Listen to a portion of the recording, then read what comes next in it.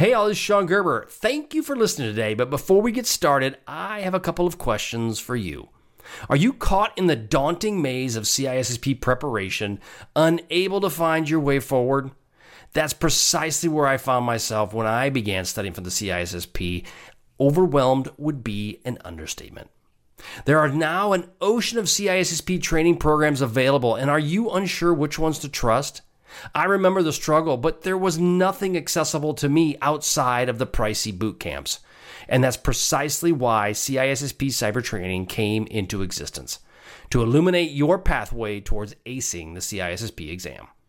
At CISSP Cyber Training, I've forged the CISSP blueprint into a step-by-step guide to navigate you through the intricacies of the CISSP journey, designed to provide you the direction and guidance you need to pass the CISSP exam confidently. But don't just take my word for it. Listen to what one of my students, Kevin Fallon, had to say about the CISSP blueprint. This is precisely what I needed in your course: direction. The blueprint is the perfect roadmap to stay on track. I appreciate its clarity and tangible sense of progress it brings. A phenomenal tool for revision. And then there was another from Christopher Wagstaff. Sean Gerber, your guidance was invaluable throughout the CISSP study and certification process. Thank you for breaking the monotony. Once you've wrapped up with the podcast, make your next stop CISSPcybertraining.com, and let's together turn the tide in your favor, meeting your CISSP goals and catapulting your career in cybersecurity. Now, without further ado, let's get going. Giddy up. Welcome to the Reduce Cyber Risk Podcast, episode 88. CISSP exam questions for parallel testing, domain 2. Welcome to the Reduce Cyber Risk Podcast, where we provide you the training and tools you need to pass the CISSP exam while enhancing your cybersecurity career. Hi, my name is Sean Gerber, and I'm your host for this action-packed, informative podcast. Join me each week as I provide the information you need to grow your cybersecurity knowledge so that you're better prepared to pass the CISSP exam. All right, let's get going.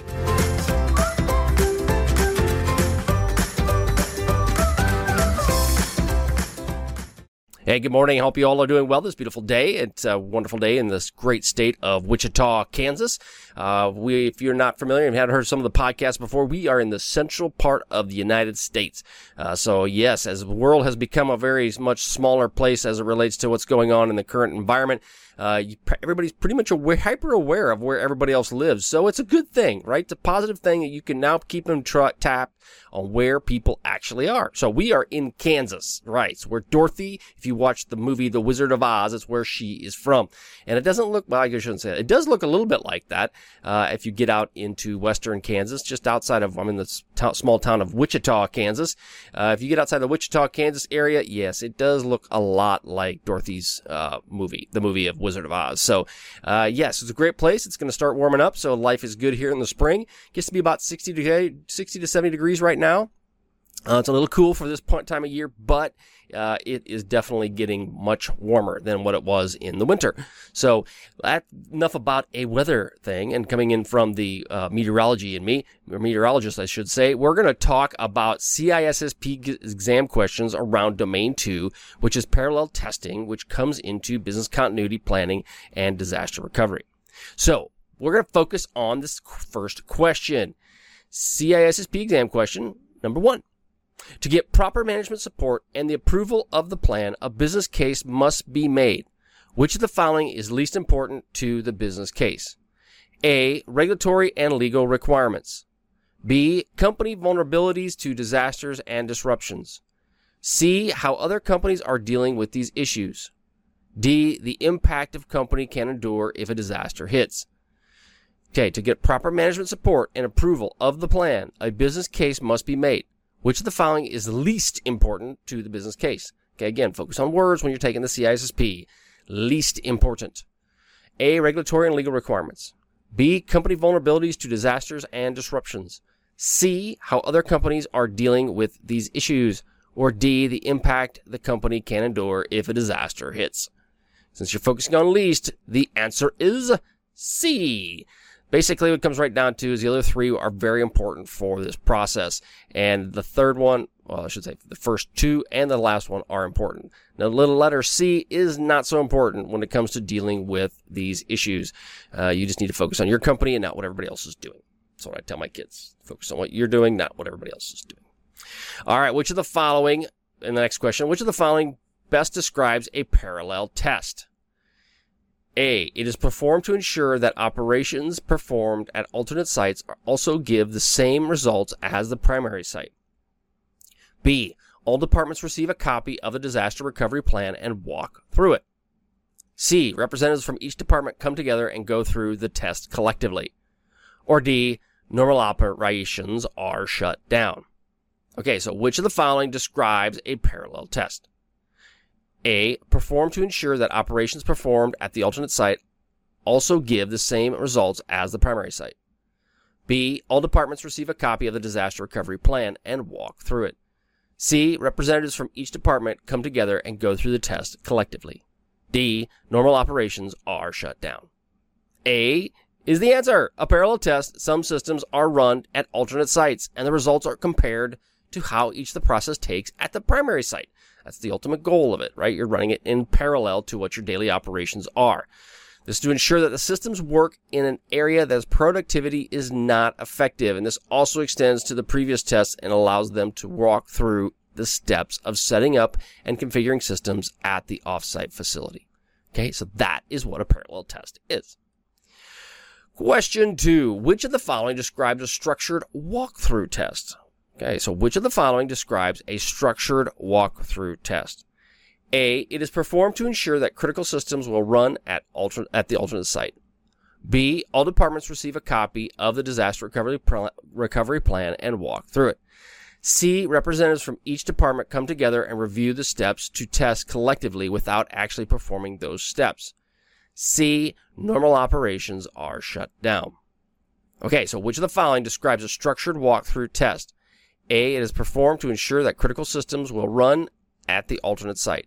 B, the departments receive a copy of the disaster recovery plan and walk through it. C, representatives from each department come together and review the steps of the test collectively without actually performing those steps. D, normal operations are shut down. The answer is C. During a structured walkthrough test, functional representatives review the plan, ensuring its accuracy and it is correctly and accurately reflects the company's recovery strategy. Okay, again, these questions do come from Brainscape, and there will be a link in the show notes around that. But again, that is what a structured walkthrough test is. All right, final question. When is the emergency actually over for a company? Well, if it's coronavirus, it goes on and on and on. Just hope we can survive it all. That's the ultimate goal. Just don't read the news. If you read the news, we're all going to die. And so, yeah, I got to stop doing that myself because it's kind of quite depressing and annoying. A, when is the emergency actually over for a company? A, when all people are safe and accounted for. B, when all operations of people are moved back into the primary site. C, when the operations are safely moved to the offsite facility. D, when the civil official declares all is safe. Okay, so when is an emergency actually over for a company? A, when all people are safe and accounted for. B, when all operations and people are moved back into the primary site. C, when operations are safely moved to the offsite facility. Or D, when an official declares that it's all safe.